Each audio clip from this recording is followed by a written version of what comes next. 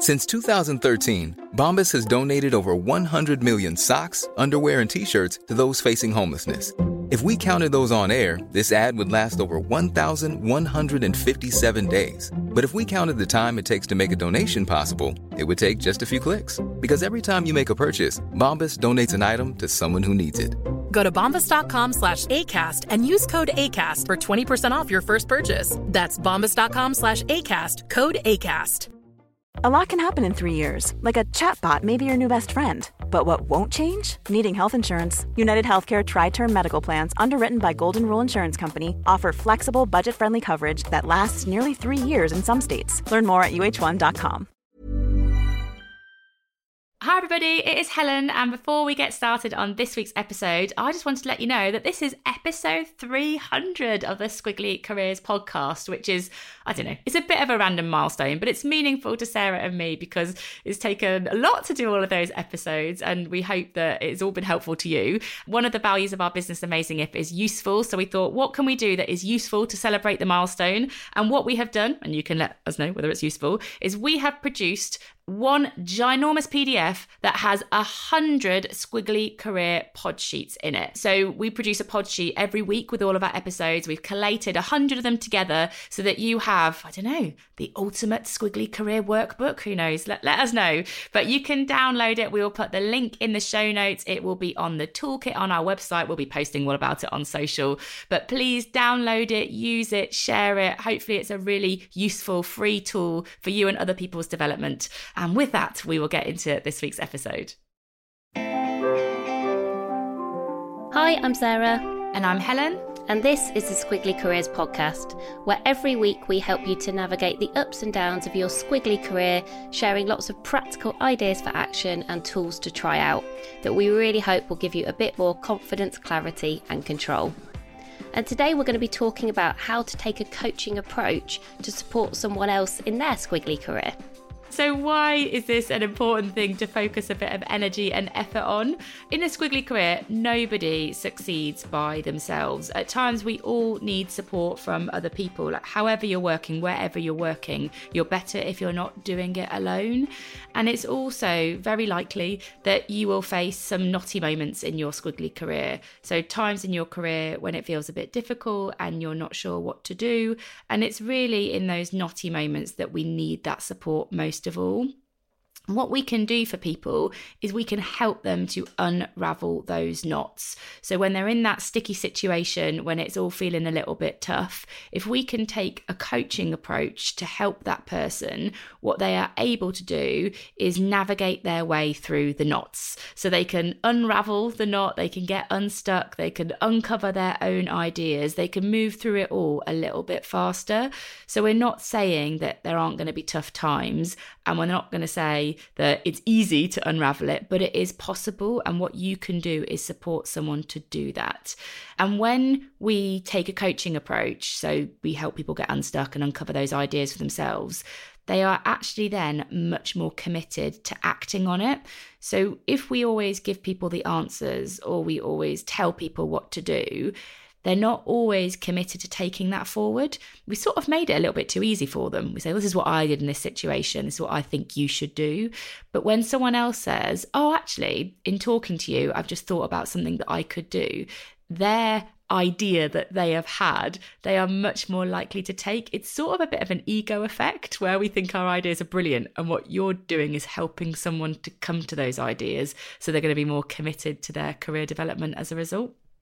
So who might you be having these conversations with? So this could be just a friend at work, maybe a work best friend, a colleague that you get on well with. So a sort of taking a peer-to-peer coaching approach.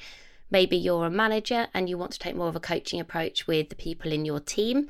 Maybe you're a mentor and you're thinking, oh, what would it look like to sort of ask some really good coaching questions as part of our mentoring conversations? We know we obviously talk a lot about coaching yourself. Yeah, we have a book called You Coach You. And one of the things that we always want to make sure we're really clear about is what we're not saying is that coaching yourself is a substitute for having really good career conversations with lots of different people. And so here, I think this is where we're sort of looking at that challenge from kind of different perspective. So of course, still coach yourself, but also go and have the conversations that you need with each other. I really like the idea that in a squiggly career, we could sort of create an ecosystem with people helping people with their squiggly careers. Because though, of course, there are people out there who are incredible coaches and who've done lots of training and are real experts at some of the things we're going to talk about, you know, we don't all have access to those people. And even if we do, it tends to be more ad hoc or occasional. So I think what we're really interested in here is sort of the day-to-day, how we could all sort of borrow a bit of brilliance from coaching to be useful for each other. So a very quick summary of what it means to take a coaching approach. It's essentially a skill that we can develop where we are going to be able to increase somebody else's self-awareness and then accelerate their action. And it's not as solving a situation for somebody. So rather than solve, what we're more likely to be doing when we're taking a coaching approach is to support somebody through that situation. And it's not about us leading that conversation, so driving it and telling people. Is much more likely that we'll be in a listening mode when we're taking a coaching approach. So today we're going to talk you through sort of 3 hows, so the hows of taking a coaching approach. We're going to start with managing the mindset, so really spotting and understanding the mindset somebody has and how you might adapt your approach accordingly. Then we're going to talk about the skills, listening and asking insightful questions, and some things that might just help you get even better at those skills. And then finally, just how to structure these conversations. So a bit of a framework just to support you to know where you are in a conversation and where you might go next. So I shall start with managing the mindset. And actually, I'm going to sort of go back to an episode that we did a while ago now, about, I think, 55 episodes ago to be exact. It's episode 245, which is about your thinker and doer mode. And what we talked about in that episode is that there is a tendency for people to move more towards thinker mode or doer mode. So for example, Sarah is a bit more of a thinker. She's naturally more reflective and thoughtful than me, who is more of a doer, and I am naturally more action orientated, pacey, moving things forward in parallel. Neither of those modes are better than another, but what it means when you're taking a coaching approach is that you might need to adapt your approach if the person that you are talking to is more of one of those things than another. Let me explain it a little bit. Let's say you're coaching a friend. Let's say I'm trying to take a coaching approach with Sarah. So she's a thinker, which means she's highly reflective. She's very considered, takes a bit of time to come to a conclusion. Now, that might sound like Sarah saying to me, oh, I need to think this through, or I need a little bit of time to think about it. Those are the sort of statements you might hear a thinker say. Or it might look like in a conversation, somebody taking quite long pauses, sort of deep breaths and long pauses because they're sort of slowing their thought processes down. Or what I could see with Sarah, for example, is getting quite uncomfortable if I rush Sarah for an answer. And those are the sorts of things you might help you to be able to spot if this person is more like a thinker. Now, when you are taking a coaching approach with somebody who's more like Sarah, more like a thinker, the questions that you might want to ask them are more about sort of what and when type of questions. So I might say to Sarah, okay, I've heard what you're saying. What do you think you could do now? Or when do you think you could have that conversation? And the point here is the what and the when types of questions move a thinker into action. So they're very good at the reflection and going round and round. And what we are trying to do is get them into action. And it's why you might want to use a few more of those types of what, when questions, because that's a way that you can do that. Now, the opposite of that would be Sarah having a coaching type of conversation with someone like me, who is an out and out doer. So, you know, all about the action, wanting to move things forward very, very fast, not necessarily thinking things through very deeply. There are some benefits to being doers too. But that might sound like me saying something like, yeah, I'm on it. What does it sound like, Sarah? What do you think I say that like makes me all kinds of doer? You say, yeah, I get it. Like almost stop talking to me, stop explaining it to me. You say that quite a lot. Anything else? It definitely sometimes looks like multitasking and distraction. It's sometimes quite hard to keep your attention and focus. And I think particularly because you want to move things on, the more you want to move things on, the more multitasking I see from you. So almost getting you to stop and stay still and to dive a bit deeper feels like a challenge, because that's not what you want to do. You want to make progress.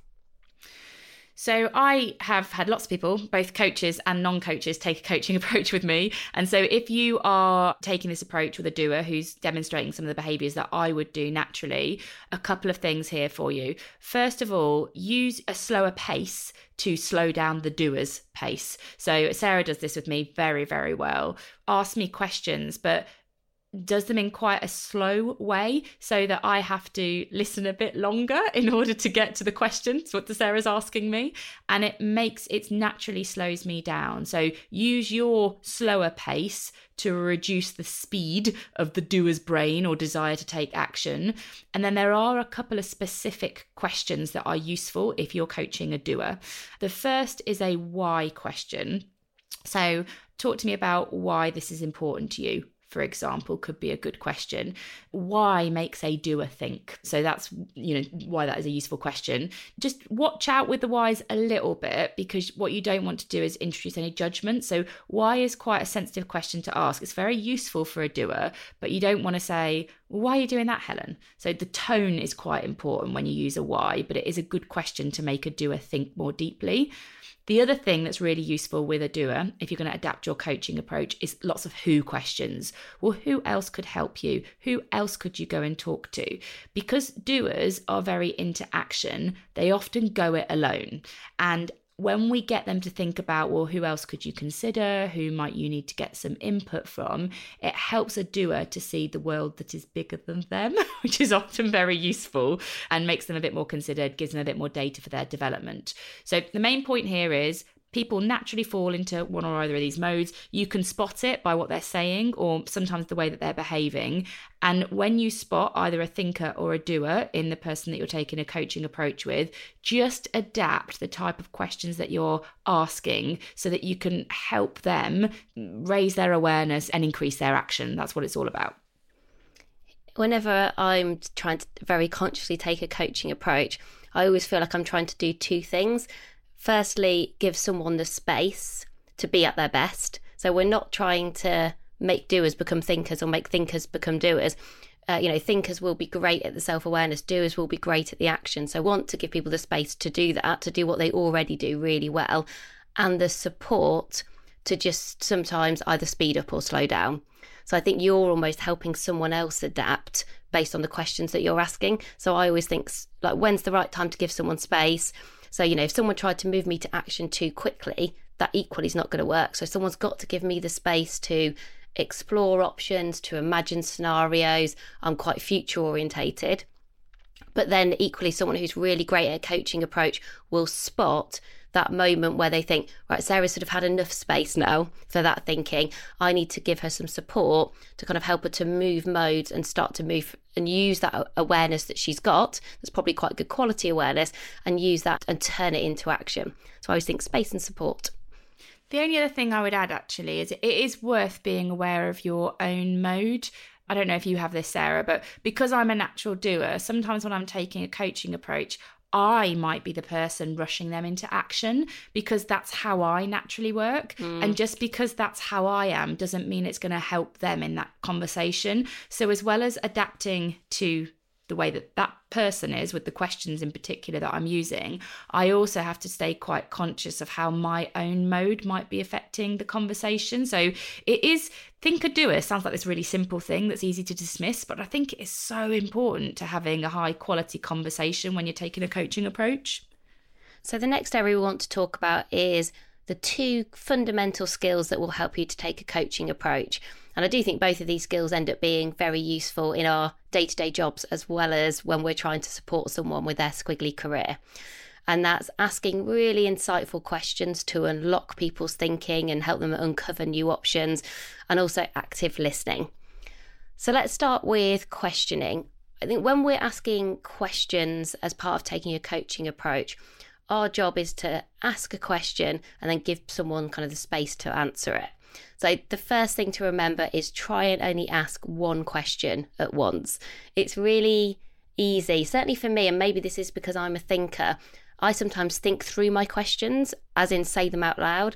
So almost my thought process comes out in multiple questions to someone.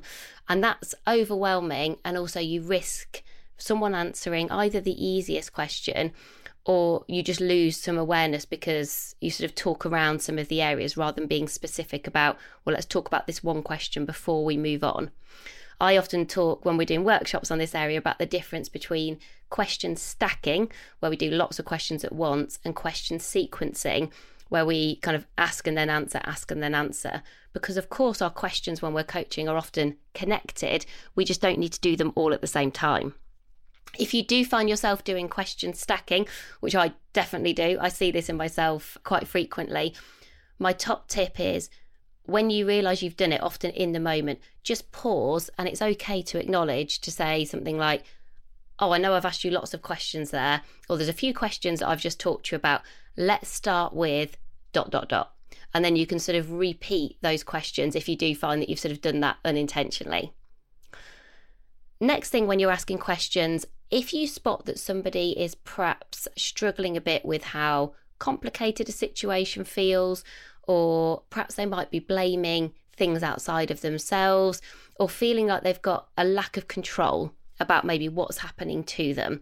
And that can happen in a squiggly career. There's lots of change and uncertainty. So there are moments where we maybe feel stuck or lost, and also we feel like we maybe can't do anything about it. Your job when you're taking a coaching approach is to help people move their focus away from lots of things that might be concerning them, maybe lots of complications that might be happening around them, to really the things that they can control, that they can take ownership for. So just when you're asking the questions, just make sure you've got you in there. So, well, what action could you take? Who could you go and talk to? It doesn't mean that you ignore or avoid those other things that are happening. I think it's really important that you acknowledge those, but you almost use those things that might be happening outside of someone's control as a bridge to then, well, what can you control? So if Helen was saying, I feel like everything's really frantic, it's really busy, she's maybe describing a situation to me, I then might respond by saying, wow, that does sound like you've got a lot going on all at the same time. How is that impacting your day? I'm using that description that she's given me as a bridge to go, well, what's happening to you? How are you feeling? What actions can you take? And I think everyone listening to this will already be good at this, but we will mention it just in case. Keep all of your questions open. We don't want closed questions that people can answer too quickly or with a yes or a no. And my sort of shortcuts to asking open questions are the 5 W's and the H. So who, what, where, why, when, and how. Or TED, tell, explain, describe. All of those questions are just really good. Start any of your questions with any of those, and they're a good place to start. Again, if you do ask a closed question, and I definitely still find myself doing this some of the time, just repeat the question in an open way, and it will feel like a different question. So if I just said to Helen, has your work got better since we last caught up? That's like, well, it either has got better or it hasn't. Helen might be like, yeah, it does feel like it's a bit better. And then I might think, okay, well, that was obviously a closed question. So then I'll just follow that up with, how has your work got better since we last caught up? So then I can use that closed question, again, as a bit of a bridge to an open question. I think it just becomes one of those things that you get more conscious of. That I can sometimes hear myself saying it, and then I quickly turn it in the conversation because I'm just more aware of it now. And I know that it unlocks someone's thinking much more when you use the open questions. The other thing that I think is useful when you are asking questions is to be aware of the depth of those questions in terms of someone's self-awareness. This is something we actually cover as a tool in You Coach You, but I'll kind of talk it through now. So it's about like dive deeper questioning. So if you imagine 3 levels, let's imagine you are snorkeling, you're doing some snorkeling, you're snorkeling in the conversation, you're trying to find some buried treasure. The buried treasure is somebody's like real deep awareness. You could dive to like a depth level 1, so i.e. not very deep. And that level is really all about the facts of a situation. So let's say Sarah's having a challenge with somebody at work, and I might say, all right, tell me what's happening. So what Sarah will end up doing then is describing that situation. She'll talk about facts. And it's useful, it's useful to get that insight, but I'm not really getting to a lot of awareness about Sarah there. I'm just getting her reflections on the situation. So that's fact level, and that's sort of depth level 1. Then we need to go a little bit deeper. So depth level 2, we're diving down a bit now. This one's all about feelings. It gets a bit more personal here. You've got more emotion creeping in. And so I might say to Sarah, okay, I've kind of heard all the things that you said about that situation. How is it making you feel? Now we're getting kind of a bit more deep here. And Sarah might say, well, I'm getting quite frustrated. And I might say, okay, and how else? And Sarah might say, well, to be honest, I'm a bit disappointed that, people are behaving in that way. That's not what I expected, or it's not what I wanted. And I might say, yeah, that does sound really hard. So I kind of play that back to Sarah. Now that gives me a bit of permission then to dive even deeper. And it's at the depth level 3 where we can really start to change someone's behavior. And this is where we get into fears. So we've done facts, we've done feelings, and now we're pretty deep. We're talking about fears. And I might say to Sarah, okay, so you mentioned giving somebody feedback, but it's not something that you've done so far. What are you worried about if you take that action? And Sarah might then talk about, well, I'm worried that they won't want me in that team anymore. I'm worried that I'll be excluded from the conversation, or maybe I'm worried that they'll think I'm a difficult person, whatever's coming out. Now that worry is the thing that will stop Sarah doing something different. And so what I need to do is work with the worry and talk to Sarah and say, okay, well, where has that worry come from? When have you given feedback to somebody before, and how did that go? What changed as a result of it? Or what can you learn from when you've done this before that you could bring into this situation? So if I can work with the worry, I'm much more able to help Sarah to see, or to swim, if we're going with the analogy a bit more, to swim through the situation. And it's really, really important just to think about what is the depth of the questions that I'm asking at the moment. I would say it's hard to go straight to the fears. Like I can't go, Sarah, what are you worried about? Get on with it. And I haven't really got the trust in the conversation. We need to get there through a little bit of discussion. So it can take a bit of time, but it's useful for you to think about what depth are you naturally asking questions at, and what would it take for you to dive a bit deeper, because that is when you're going to make the biggest difference to someone's development. The other thing that I think is important to remember here is this is about conversations, about our squiggly career, not a conversation. So you don't need to do all of these things all at once. In fact, I think it's often the most useful conversations I've had. If you've got something that's pretty knotty, you're not going to try and help someone to solve all of that, to unravel all the complexity of that knot in one conversation together. I'm not sure anyone's quite that good or that self-aware. And so I think, again, in terms of expectation on yourself when you're taking a coaching approach, just remember, like, your job is not to solve like in that moment. And sometimes that can feel quite dissatisfying. When I talk to lots of managers about taking a coaching approach, managers are often so used to wanting to be helpful in the moment, wanting to fix things fast. We all want to feel useful. That's when we get that helper's high that scientists sometimes describe from those chemicals that are released when we go, yeah, I did a good job, like here and now. I think it's important to recognise that when you take a coaching approach, in the short term, sometimes you might come away from those conversations thinking, I'm not sure how useful I was today. Or you don't get that kind of immediate feedback loop of someone going, oh, brilliant, I feel all sorted now. Sometimes it does take quite a few conversations, and sometimes it might not be until a year or a couple of years later where someone really appreciates the impact of those conversations they've had with you.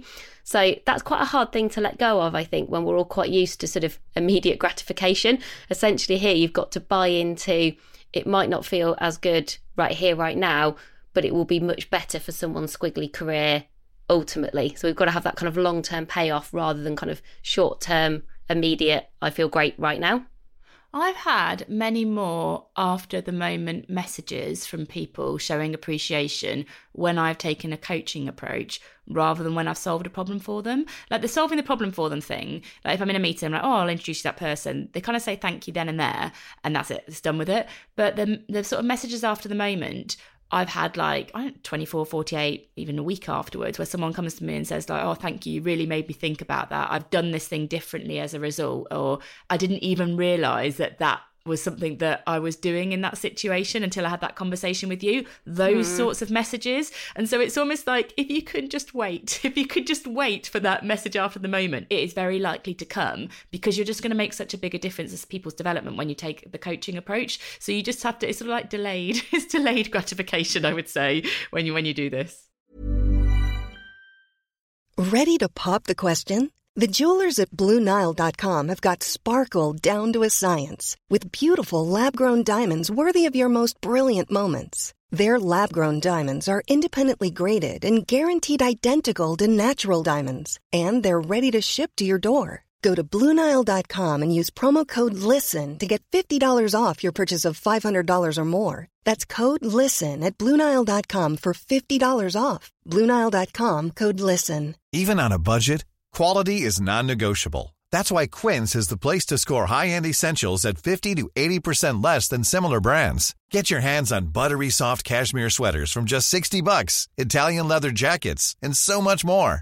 And the best part about Quince, they exclusively partner with factories committed to safe, ethical, and responsible manufacturing. Elevate your style without the elevated price tag with Quince. Go to quince.com/upgrade for free shipping and 365-day returns.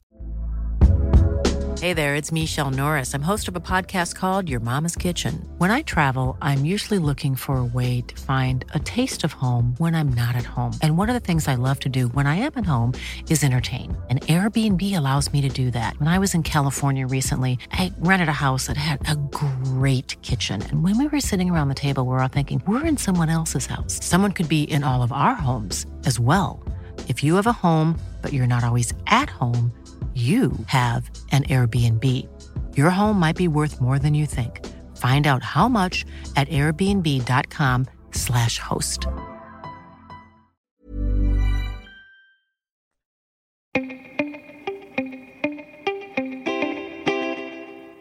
And then the other side of the coin, so to speak, when we're taking a coaching approach is our active listening. And listening is a skill where we typically overestimate our capability. And that is actually quite rare. Most of us underestimate our capabilities. We are better than we give ourselves credit for, but not when it comes to listening. And that's because we think we're listening, but really we're waiting to speak. We think we already know how someone's going to end a sentence.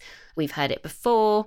Maybe we don't agree, so we stop listening. There's loads of reasons why we don't listen. I sometimes don't listen because what someone has said prompts an idea. So then my head disappears off in different directions with ideas. So I create new connections and it stops me being present. Perhaps it's harder to listen sometimes when lots of people are working remotely. Maybe you've got notifications popping up. Please don't have notifications popping up, but maybe you have. Maybe you can see the emails out the corner of your eye. So I think the first thing is think about just how can you set yourself up for success when you're having these coaching style conversations so that you can be really present, because we know that the quality of your attention will increase the quality of somebody else's thinking. And if you think about it, it is quite rare to be really listened to, and people will be, it's an incredibly almost easy thing to do, but I think we've sort of got out of practice. But when you do, people will be very grateful for it, just to be really listened to. So sort of try and think about, like, am I setting up my surroundings to give myself the chance to be really present as part of these conversations? And there are two things that I do that have really helped me to improve my listening. The first one I do is a talking listening ratio. So I literally often draw a little diagram on my notebook with two kind of circles on like a scale. In one of them, I'll kind of write talking, the other one listening, and I will set myself a goal before a coaching conversation of what percentage of time I want to spend talking and what percentage of time I want to spend listening.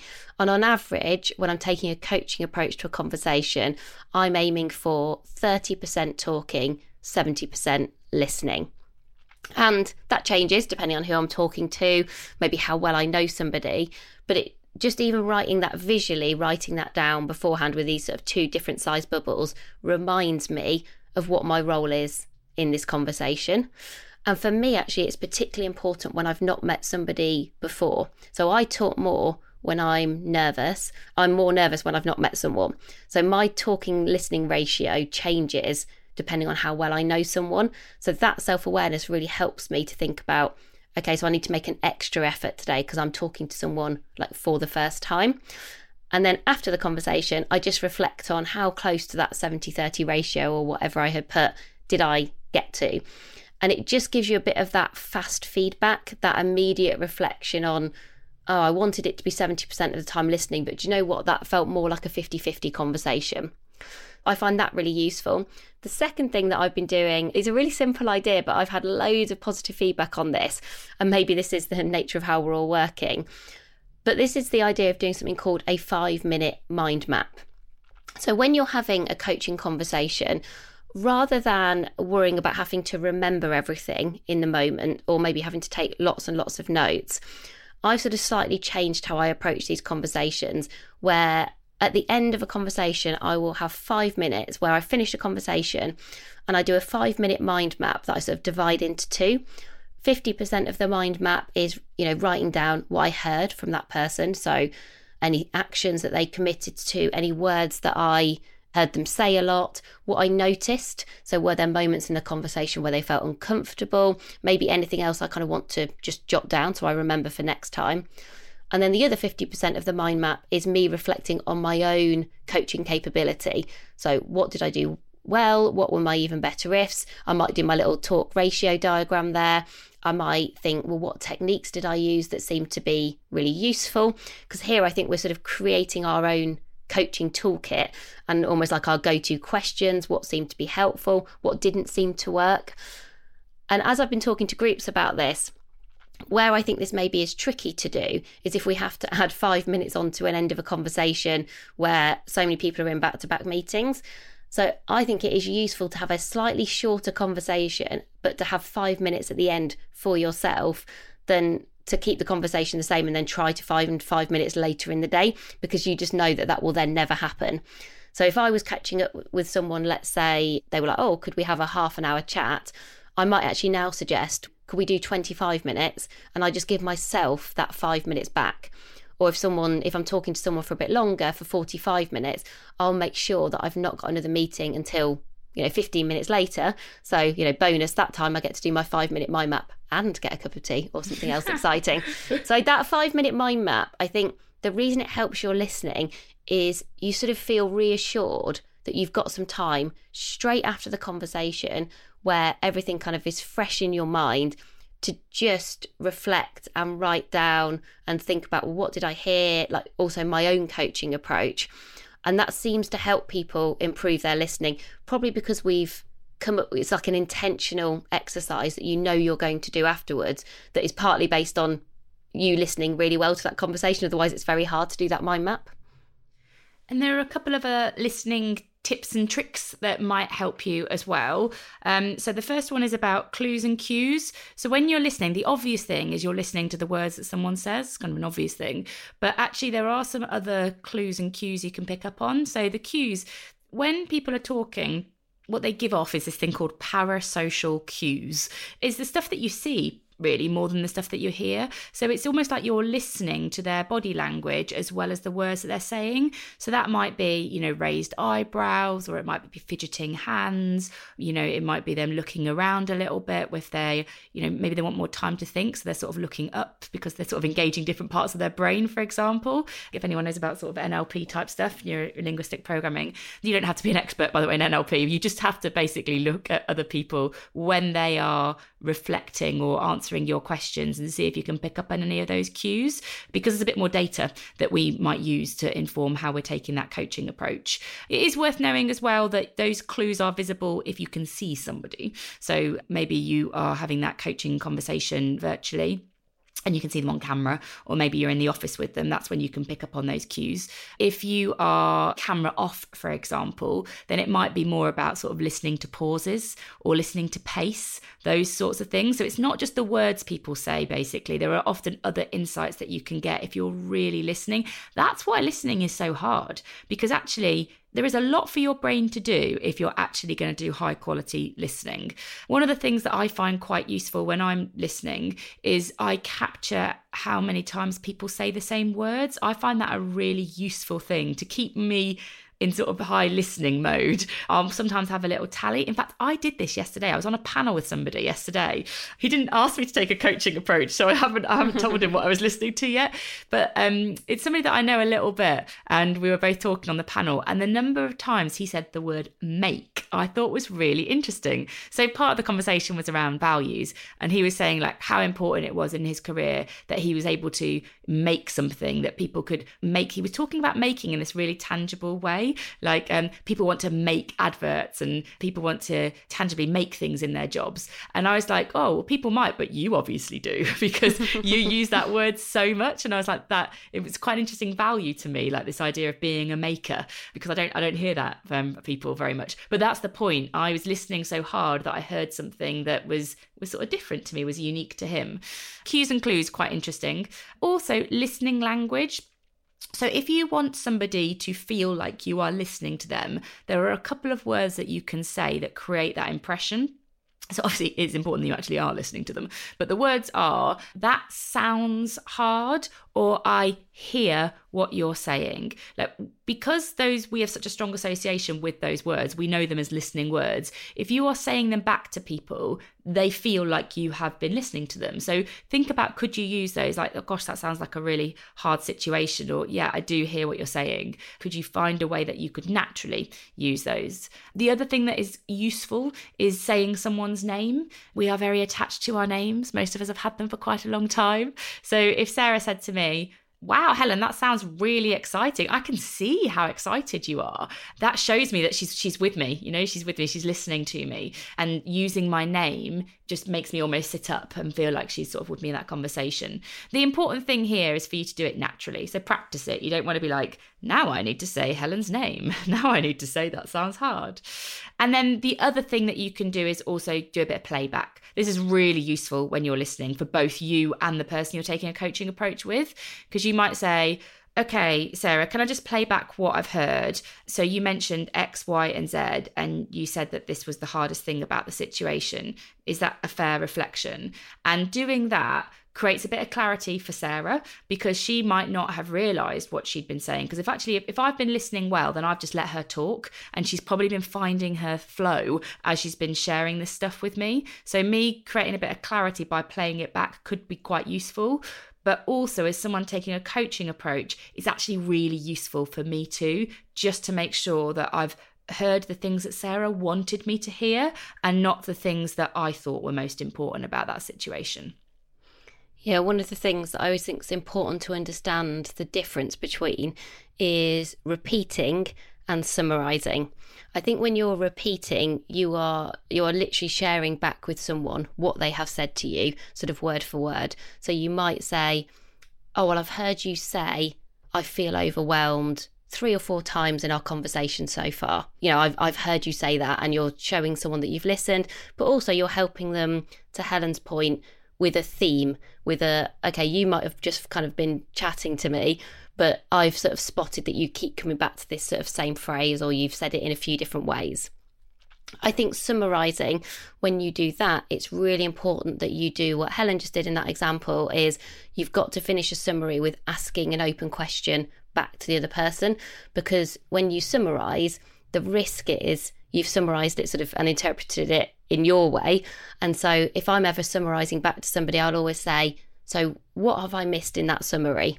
You know, or like really inviting somebody to say, and that's always really interesting, because maybe they'll say, you're about right, but this still feels really important to me. And so maybe I didn't hear it as being really important. But if they say that in terms of, well, what have I missed? You then think, okay, well, that's interesting. There's a useful insight in that.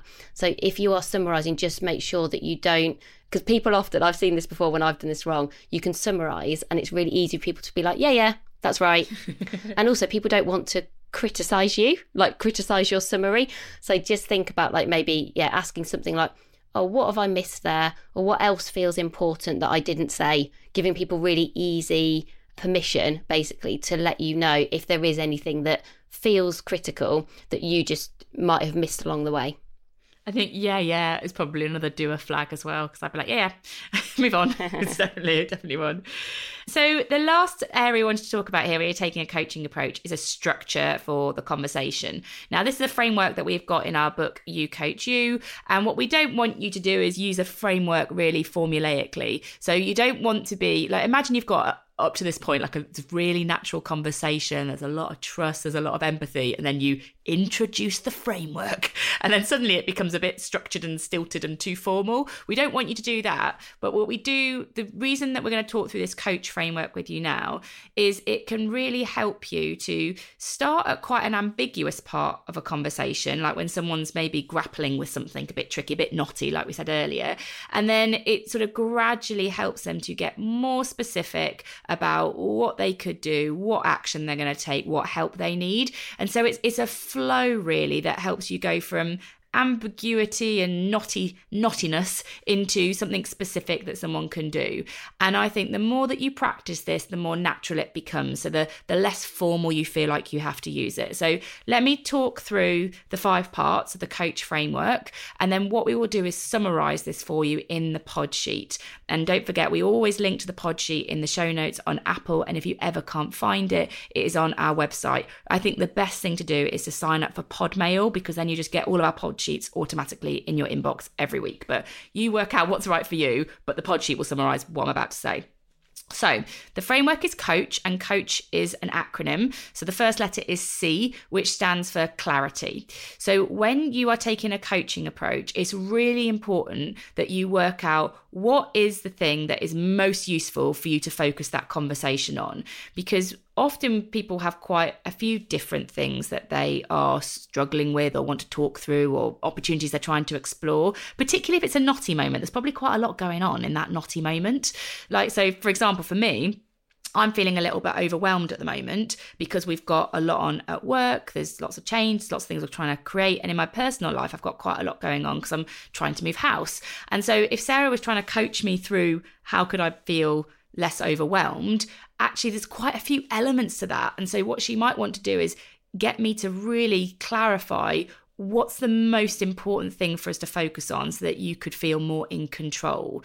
And yes, I might surface all those different situations that are going on, but what Sarah wants me to do is to really be specific about, but what's having the biggest impact? What do you want to focus on first? And it's really important you do that, or a conversation can go all over the place. And so get to clarity. What's the most important thing? What's the most useful thing? It doesn't matter if someone's surfacing lots of different stuff, but just keep going back. Okay, so what should we focus on first? So that's the first point of the framework is C, and that's all for clarity. The second is O, and that's all about options. So you might do a bit of playback here. You might say, okay, so Helen, you mentioned like the biggest thing actually is the fact that there's lots of new things that you're trying to do and you can't work out what's the most important thing. So what are your options in terms of how you could approach it? And you want a big open question there. You might feel like you want to give someone the answers at that point. Well, just write a list, Helen, and work out what's most important. But remember, don't fall into telling someone what to do. You want them to generate the options for themselves. A, because they might have better ideas than you. And also because they'll be more committed to the ideas that they generate, back to that point that we said earlier.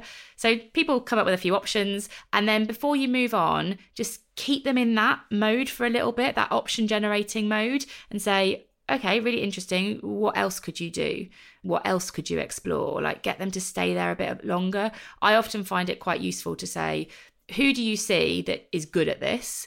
And then they might name, I might say, oh, Sarah, she's amazing at this. She's always in control of everything.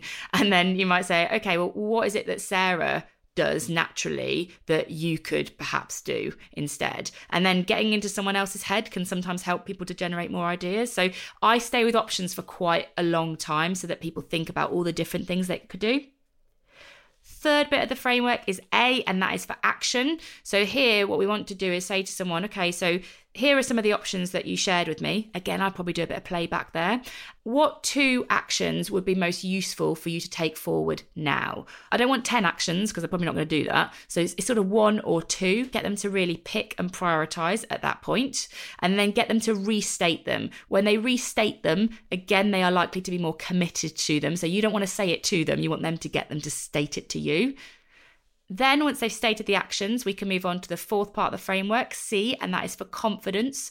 So for each of the actions that they have identified, ask them, on a scale of 1 to 10, how confident are you to move that forward or to take that action? What we're trying to do here is just understand, is there anything getting in someone's way?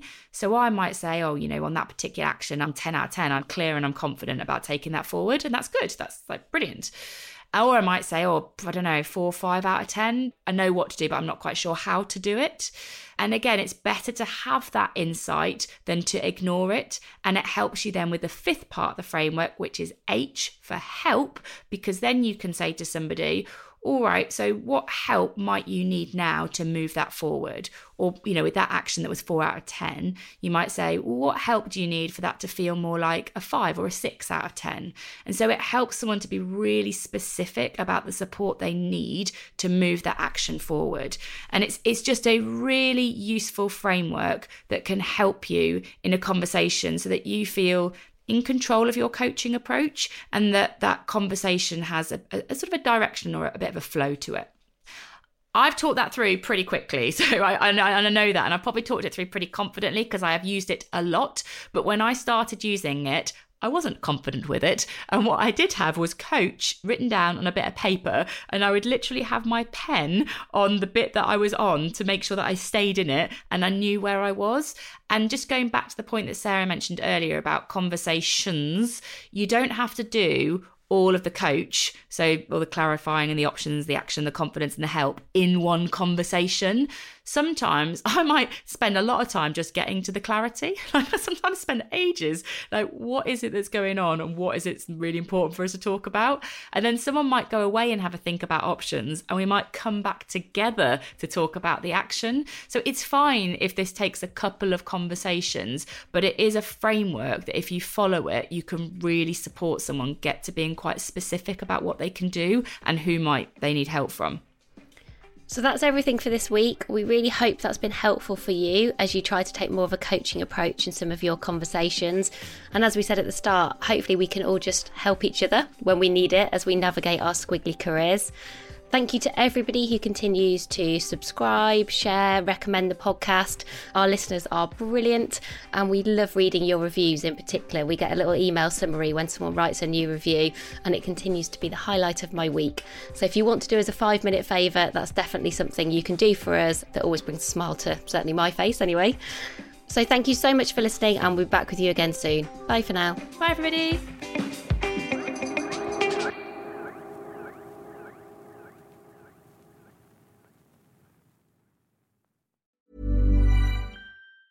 Planning for your next trip? Elevate your travel style with Quince. Quince has all the jet-setting essentials you'll want for your next getaway, like European linen, premium luggage options, buttery soft Italian leather bags, and so much more. And it's all priced at 50 to 80% less than similar brands. Plus, Quince only works with factories that use safe and ethical manufacturing practices. Pack your bags with high-quality essentials you'll be wearing for vacations to come with Quince. Go to quince.com/trip for free shipping and 365-day returns. Hold up. What was that? Boring. No flavor. That was as bad as those leftovers you ate all week. Keke Palmer here. And it's time to say hello to something fresh and guilt-free. Hello Fresh. Jazz up dinner with pecan-crusted chicken or garlic butter shrimp scampi. Now that's music to my mouth. Hello Fresh. Let's get this dinner party started. Discover all the delicious possibilities at HelloFresh.com.